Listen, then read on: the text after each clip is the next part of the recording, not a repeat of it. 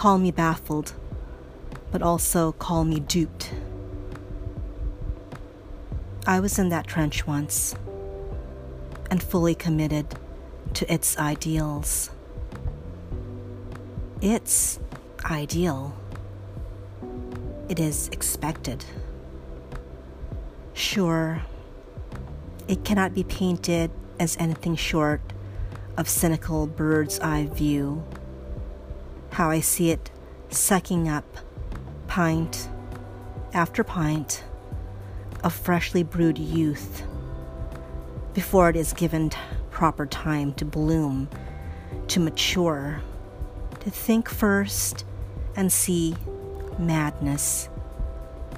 The contentment haze barely covers a few days, or plays tricks for a while, longer if you're lucky, or simply hesitant to admit how sorely mistaken you were about the trophy you were reaching for when you decided on this recipe for happiness. In the end, it still becomes way too late for remedy, even when you become brave,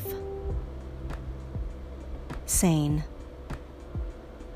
and let go.